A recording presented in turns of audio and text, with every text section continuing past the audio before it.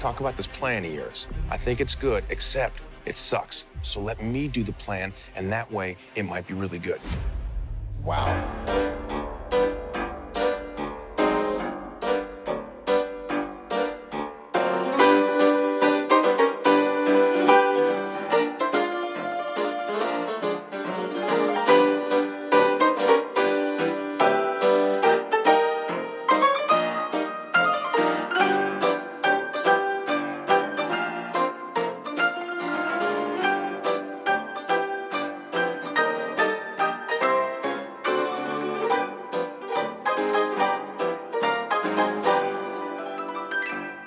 Hello, and welcome to It's Good Except It Sucks, a movie by movie and television series by television series hurtled through the Marvel Cinematic Universe. This time, we're taking a look at Season 2 of Loki, first seen in October 2023, when, if you wanted to look clever in front of your friends, you could watch Crime Feed, Raid the Cage, or, well, Frasier instead. I'm Tim Worthington, and we'll be finding out what I thought of Season 2 of Loki shortly. Meanwhile, joining me to give her thoughts on Season 2 of Loki is writer and author Gabby Hutchinson Crouch. Gabby, where can people find you? You can find me as Scribblet on either Twitter, I'm still calling it Twitter, or Blue Sky. I'm technically on Mastodon as well, but I don't really post there. I'm mostly on Blue Sky, fun stuff on Twitter for shouting. You can also buy my books, if you like my words. I've got the Darkwood trilogy out, which is a family-friendly comedy fantasy series, and the Rooks trilogy, which is a supernatural comedy adventure series, and those are both available from all good bookshops and one evil bookshop. Okay, so before we go any further, Gabby, what happens in Season 2 of Loki? I'm not sure. I didn't understand a lot of it. So what happens in Season 2 of Loki is Loki can time travel now for reasons that aren't clear, and he accidentally time travels a lot, and then that becomes like really, really, really unimportant about half of the way through the first episode. And you get a lot of other characters doing other things. They go back to the 19th century and ride a bike, and basically Loki, the show, forgets that Loki is the protagonist for the vast majority of the series, and people appear and disappear, and I don't really understand why, but there's like a whole timey-wimey wibbly wobbly going on, and then in the end Loki turns out to be a hero. And the main thing that happens in Loki series 2 is that Marvel present us with, having just crashed and burned with Loki fancies a female version of himself, and they have no chemistry, and the female version of himself isn't into it. They start leaning more into a sort of a bromance that's so hard it's practically a romance with a middle-aged man, and they do not kiss at all. Okay, well, this time I've not got very much to choose from here, because as I will come back to, there aren't really very many new characters in this. So all I can ask is, Gabby, how much did you know about Victor Timely before you saw this? Nothing. Was he a character in? I thought they just made him up. He is a Kang variant. Right. But I mean, let's just get the elephant in the room out of the way first. At the time of recording, I say we're waiting to see, I'm not particularly monitoring it, but what happens with Jonathan Majors in relation to, you put it extremely well on Twitter a while back, saying he was credibly accused. Yes. We weren't there. We don't know what went on. There was some kind of altercation, and basically, I would say it doesn't look good in either sense of that phrase. No. So there was a lot riding on what Marvel do next with him, which I will come back to later on. But his presence in this is not what I expected it to be, even though, at the very least, the vast majority of it was shot before any charges arose. Yeah, it's an odd one. As I say, he is a really good actor, and he is so watchable and so charismatic, especially as Victor Timely, sort of rounding out that character even more, making him more sort of likable. But I spent that, it's just the accusations that have been made against him made me sort of disengage quite a lot, unfortunately. Yeah, it's one of those things, unfortunately. But I mean, Victor Timely was a really interesting character, and he was very well played and very charismatic. A bit Dwayne Dibley, I thought. Yes! Yeah, sort of having seen Kang as this very sort of all-knowing, godlike, very sort of smart, slick, clever character who's always like one step ahead of everybody else, to see him as just a sort of shambling Victorian with like basically a sideshow was really interesting. He gets menaced by a cartoon clock. For most of Victor Timely's story, he's getting sexually harassed by a Powerpuff Girl. I will say, actually, I think they underused the whole Miss Minutes strand in this because, she went very, very evil and though she knew a lot that they didn't and then suddenly just stopped. But I will say, when it kept defaulting to that sort of shutdown icon of Miss Minutes, that really basic sort of Scion organizer from 1988 version of it, I found that quite creepy and frightening, actually. It was like, I don't know, it was the same sort of effect as, when you used to see the transmitter information slides on the BBC, where it just had things that it felt like you had no business looking at. And I think they did that really well, but they seemed to forget that they were doing anything with it halfway through. Yeah, as I say, I still love the aesthetic of Loki. The show's aesthetic is gorgeous. This beautiful sort of bleak brutalism that they've got going the whole way through, and their tech that, as you say, all of their tech looks like an emergency broadcast during the late stages of the Cold War. It is beautiful, but they did seem to completely forget about Miss Minutes, because as we were getting to the end of the last episode, I was thinking, well, this can't be the end, because they've got that whole thing with Miss Minutes where her and Judge Renslayer go to the end of time, and there's that big sort of thing where Miss Minutes is like, I'm gonna tell you something that's gonna make you awful mad. And I thought, oh, they're gonna, Miss Minutes and Judge Renslayer they're gonna team up and they're gonna become the big bads. And then it just sort of stopped, and Renslayer was getting her comeuppance, and there's an alt-right in series 2 of Loki. Something that really annoyed me was there was a lot of just stuff happening where it wasn't clear why or how it was happening. It felt like, because this was only 6 episodes, wasn't the last series 10 episodes? It felt too condensed. Like, it wasn't telling us. The plot felt really sort of cut up. And for a while, me and the people I was watching it with, because I do a sort of a Friday night watch along with a couple of friends, and we were like, this must be like a wibbly wobbly timey wimey thing. They'll explain this. They'll explain why B12 keeps appearing and disappearing. She'd suddenly be in a scene that she hadn't been in until 5 minutes into that scene. So, where did she come from? And then she would just like go off, and it wouldn't be explained why she wasn't there anymore. So we thought that was like, oh, they're going to explain this, and then they just didn't. That happened a lot in series 2, and I don't know whether it was like them poorly editing it and trying to cram too much into 6 episodes and just cutting out a lot of the journey and a lot of the logic about why is this character doing this, how are they doing this. It just didn't explain a lot of it, and that happened with the end scene of the judge. It's like, how?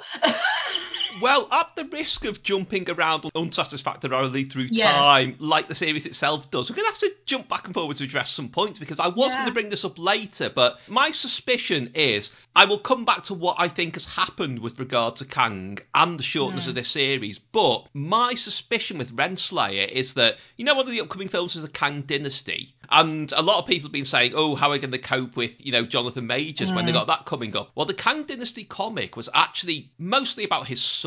Right. So I'm wondering if she's his daughter. Oh, maybe. I mean, that's possible. That's a get out clause, I think. It is, yeah. I mean, like I say, a lot of it felt all over the place, and not necessarily in the way that Loki should. Yeah. But the one thing I was really saying to Steve, and this was hammered home by the fact that I watched the final episode, then went straight to see the Marvels, is that Loki, both series, have been something that has been largely missing since Spider-Man Far From Home, I think, which is just a sense of fun. If you look at everything that's come out since then, I would even include things like Guardians of the Galaxy 3, Doctor Strange and the Multiverse of Madness, even Thor Love and Thunder. They are light in tone, but they deal with some very dark things, go to some very bleak places. Speaking of Kang, you got Ant-Man and the Wasp: Quantumania, which, for all its problems, one of them is not that it gets absolutely brutal in the middle when Kang's had enough of them, and there's that horrible prolonged sequence of him basically torturing them. Eternals doesn't have many jokes in it, let's be honest. Werewolf by Night is a horror show. Werewolf by Night I will put it to you that Werewolf by Night is a fun one. It's fun, because but for people like us, schlocky. but not maybe for the sort of people who like it when Peter Parker makes a joke. I think they might struggle. But, I mean, obviously, you know, there has been... Hawkeye's had that tone. The Marvels, Ms. Marvel, Shang-Chi, She-Hulk. Oh, yeah, The Guardians of the Galaxy Holiday Special, does that count? Because that was a Christmas special, so it wasn't exactly going to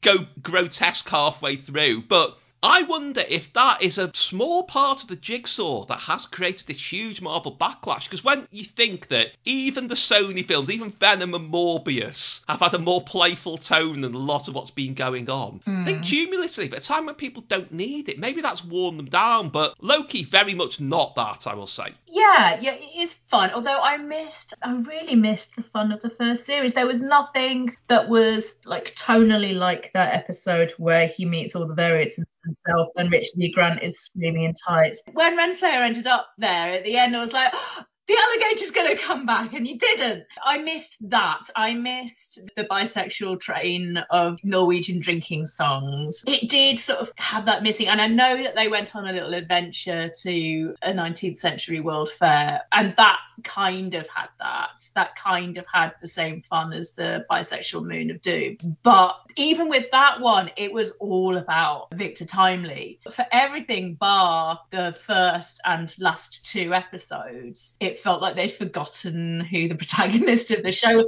Like Loki, when they go to the World Fair, he's a tertiary character in that story. He is literally on the back of a tandem, just sort of cycling around. The last two episodes I really did enjoy because it remembered who the show was about, and we got some really good sort of wibbly wobbly timey-wimey, and we got some really nice sort of Loki redemption, which I mean, that's what the show's about. Loki is a story about... Loki the series is about the first Avengers movie, Loki, at that point of his redemption arc. So, like, when he really needs to be redeemed, sort of going through this really sort of speedy redemption and becoming a big damn time hero. And the last two episodes finally concentrated on that more. And I did just liked it to be more about that and less about Kang. I'm not really that interested in Kang. But while we're talking about new characters, there is Ouroboros. Yes, I was going to come on to him next. Absolutely brilliant. I also think it's interesting that we are told every day, multiverses, everyone's had enough of them. They're destroying cinema. And here you got Ke Huy Quan, who was in Everything Everywhere All at Once, which was brilliant. Another thing about a multiverse. So obviously, they're all right when they're critically acclaimed and half the film is in a foreign language. That's okay then. He is so good anyway, and I'm so glad that he is having this renaissance. He's always been amazing, but he was sort of, after being a child star, he sort of ended up as a former child star with like not much that he was able to do, except, I mean, he was a really excellent fight choreographer, I think, for a long time. So he sort of worked more in crew than in cast, but it's been amazing to see him get this sort of middle-aged renaissance as a leading man. Obviously, the man won an Oscar for Best Leading Man. He is wonderful. I really love Ke Huy Quan. What can I say about it? He's really funny. I'd certainly like to see more of Ouroboros if we're allowed to. I loved the episode 5 thing with all of those guys' non-variant lives. I mean, are those their like Sacred Timeline lives where he's like a science fiction writer who has to be a physics professor as his second job? I love that. Like, yeah, I'm a genius. It's my second job. I want to be a schlocky sci-fi writer. That's my dream. That's my passion. That was really sweet. And yeah, finally we get to see that Morbius is a jet ski salesman called Don.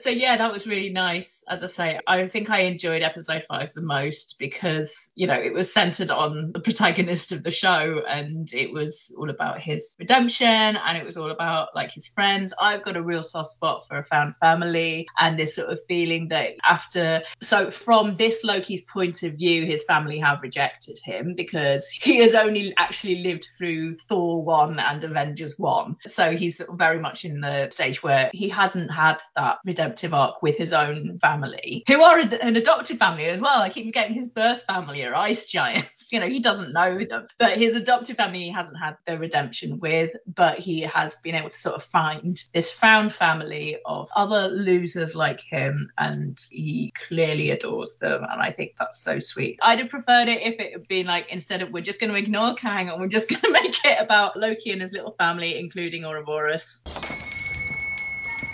Hello. Hey, how's my only regular doing? Oh, yeah, fine. Don't you ever go home? Well, I could hear more. Well, I'm glad of the company tonight. Rough day? I've had better. I got just the thing.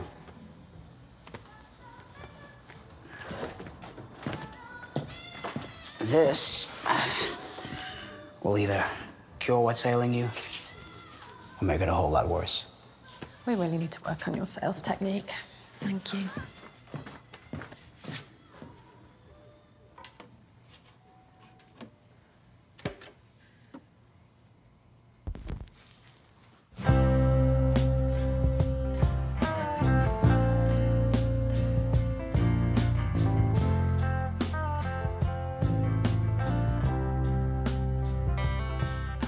Well, again, jumping around in sort of the timeline order, the sacred timeline order of how I intend to talk about things here, I cannot figure out, it could be a double bluff, but they have given themselves a good get-out clause for moving on from Kang. I'll be honest with you, I was quite excited when it first started to become, as will be obvious from the episode we did about season 1 of Loki, you know, when the first hints were dropped that Kang was going to appear. As it went along, I did start to think, this is all a bit Thanos too. This is somebody who's making the bad decisions on behalf of everyone else, and some people are saying, well, hang on. And it seemed to be just the same thing again. And I get the impression that, obviously partly because of what's happening in real life, but maybe because of that, there's an attempt to draw a line here. You know, they do actually say, well, we're keeping an eye on all the variants, we'll stop them. There was some trouble with one in Earth 616, but I mean, come on, Ant-Man and the Wasp beat him, so there can't be much of a problem. So there's clearly that. There is talk at the moment, people saying, well, what are they going to do instead? Is Doctor Doom going to be the next big bad? I don't think Doctor Doom, brilliant as he is a big enough adversary to be behind 20-odd films or something. I think it's going to need to be somebody like Galactus, and obviously what the Fantastic Four coming up, or the Beyonder, who is multiversal, and I really want them to do him just to see if they will dare to base him on Thriller-era Michael Jackson like they did in the comics. I really do think they have basically tried to draw a line under Kang here. And they've got other multiversal things going on that are being introduced. Obviously, there's Doctor Strange being in trouble for that incursion. There's whatever is going on with Peter Parker. There is something in the Marvels, which, in case people haven't seen it, I won't say just yet. There's also in Werewolf by Night, Man-Thing guards like a meeting point of multiverses. That is his sort of calling. There's all these other things they can do. So they don't necessarily have to do this. It feels like they've moved on from what they're originally planning to do. And weirdly, it felt like a bit of a relief when that happened. I can't explain that, but it sort of did while I was watching it. Yeah, maybe. As I say, I don't know. There was just so much that I didn't comprehend about it. I guess because like Victor Timely now doesn't get the book, but then that leaves the hole as to how does Ouroboros write the book, because there's a whole thing that Ouroboros and Victor Timely are sort of locked in this sort of constant time loop with each other where they both, not exactly copied each other's homework, but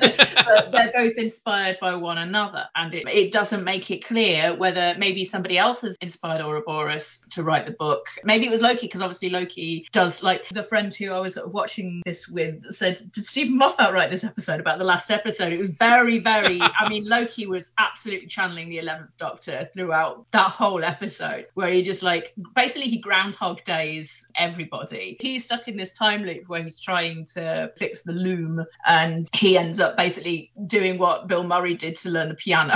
he has to take 100 years worth of time loops to learn everything that Ouroboros knows. So maybe Loki and Ouroboros now are in the time loop where they've influenced one another. But again, it does not make that clear at all. It kind of feels like Loki has taken Kang's place, but in a less shitty way. He's just basically become Yggdrasil.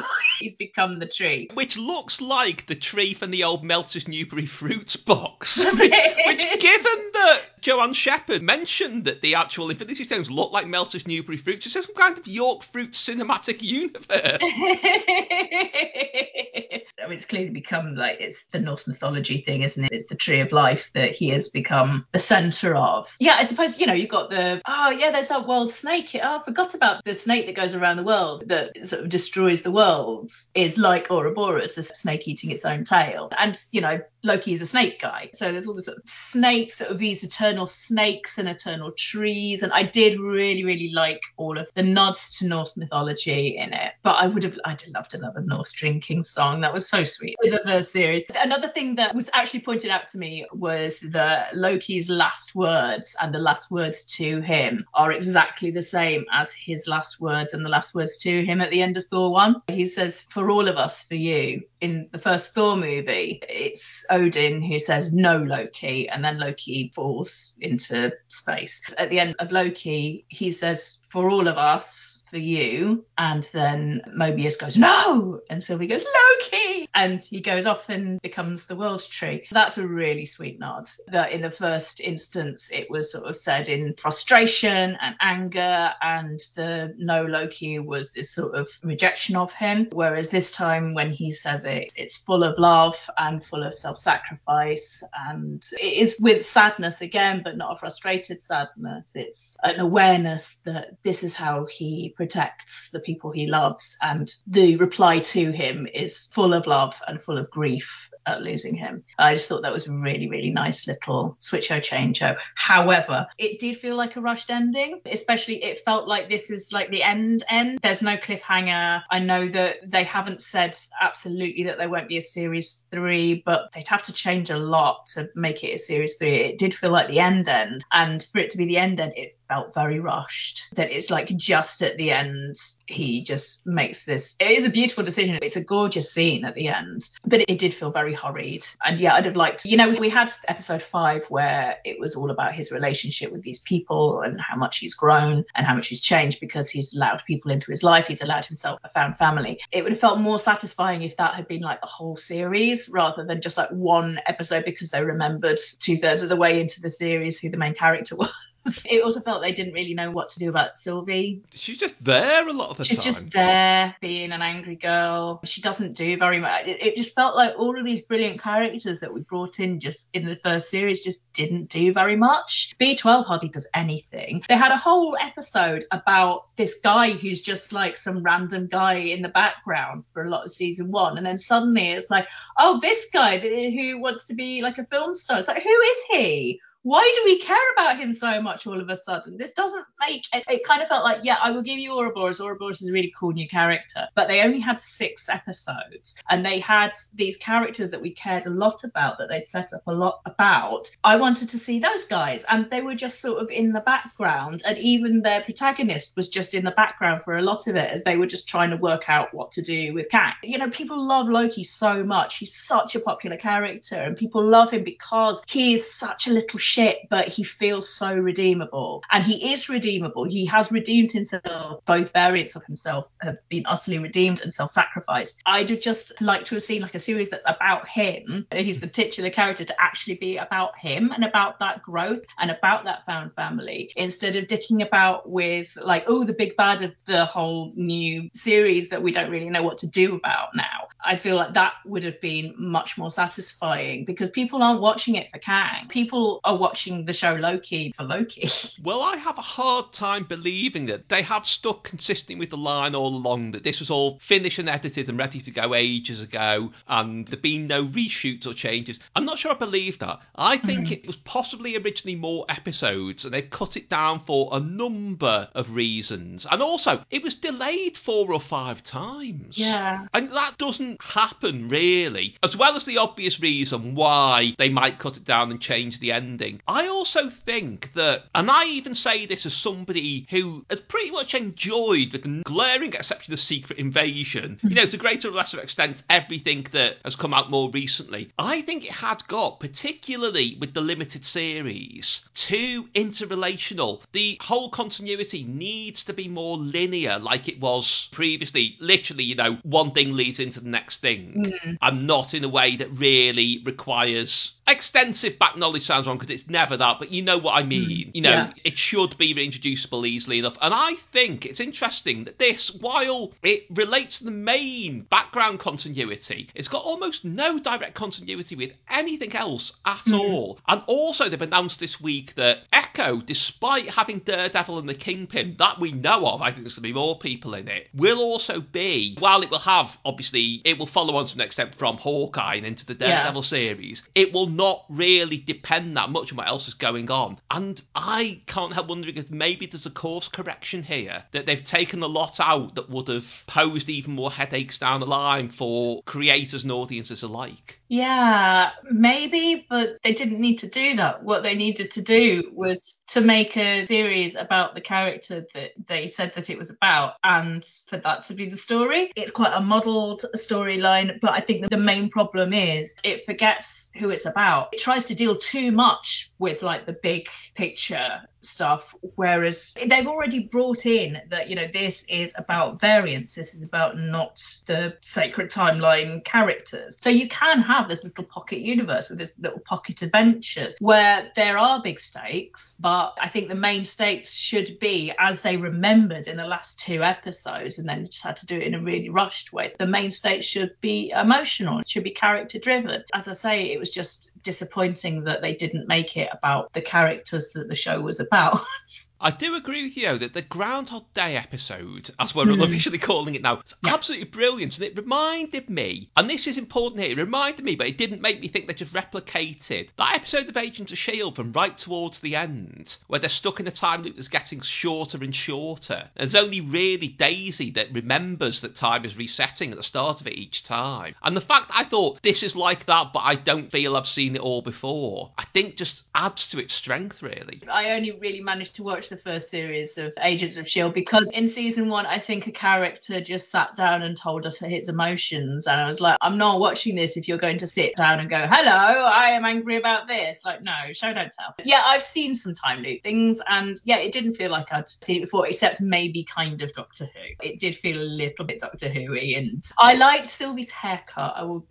I really like her mullet, and I like that this god has a multitude of things that she can do, and what she chooses to do is to live in a truck and eat McNuggets for the rest of her life. That was quite sweet. I hope that that's what she's done now. I hope she's just gone back to working a muck job and living in her truck and just sitting and looking at the stars and eating just the worst food in the world because it's not an apocalypse. But yeah, they really didn't do enough with her. She was just sort of stomping about and getting in the way occasionally. But at least it felt like they'd given up on the romance. It really didn't feel like they were pushing that at all anymore, which I think is good. I think they should have not done that. Well, I think if they did sort of flirt with it, it could have been like a little joke that, oh, Loki fancies himself, and just not pushed it so much, because it did feel quite uncomfortable, especially since, they were saying canonically Sylvie is not into it. She's like, you're just like a weird little kid version of me, and it's strange, frankly. Yeah, and with the relationship with him and Mobius/Don, as I say, it felt like they were doing the thing where they were kind of leaning into that a little bit more. Basically, at the moment, so many of my favourite shows, Good Omens, Our Flag Means Death, What We Do in the Shadows, all of these shows have a romance between 2 middle-aged men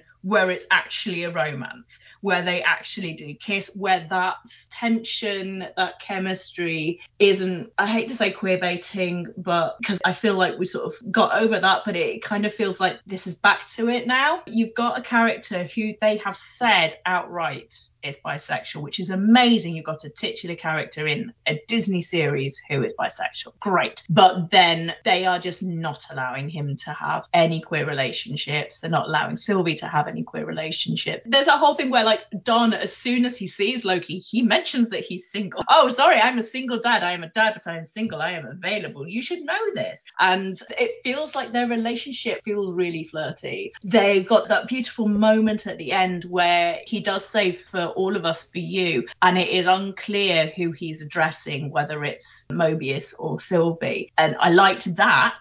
But what I didn't like is the fact that they keep doing the thing where like Disney and Marvel do this thing where they're like, please, but us talked about this when we were talking about the first series and the bisexual representation, which, you know, I'm bi. It's great to see a bisexual titular character, but they keep doing this thing where they ask for applause for these crumbs of representation. They don't actually go through with it properly. Another show that I really, really love that I got into after the last podcast about Loki is Owl House, which is great. They do actually have it on Disney Plus. They didn't completely purge it. The lead is bi, and they actually give the lead a girlfriend. And the secondary lead, the mentor character, is later shown to be bi as well. She's in a relationship with a non-binary character. And that's brilliant. But as soon as the girls started kissing, suddenly Owl House had to do its whole third series in 3 episodes. Basically, they shut it off. I think they actually did say it's not in keeping with Disney values. Whether they didn't mention it was the LGBT plus storyline that wasn't in keeping with Disney's values, but they put out this very sort of vague statement that we're stopping doing Owl House. It's not really in keeping with our vibe.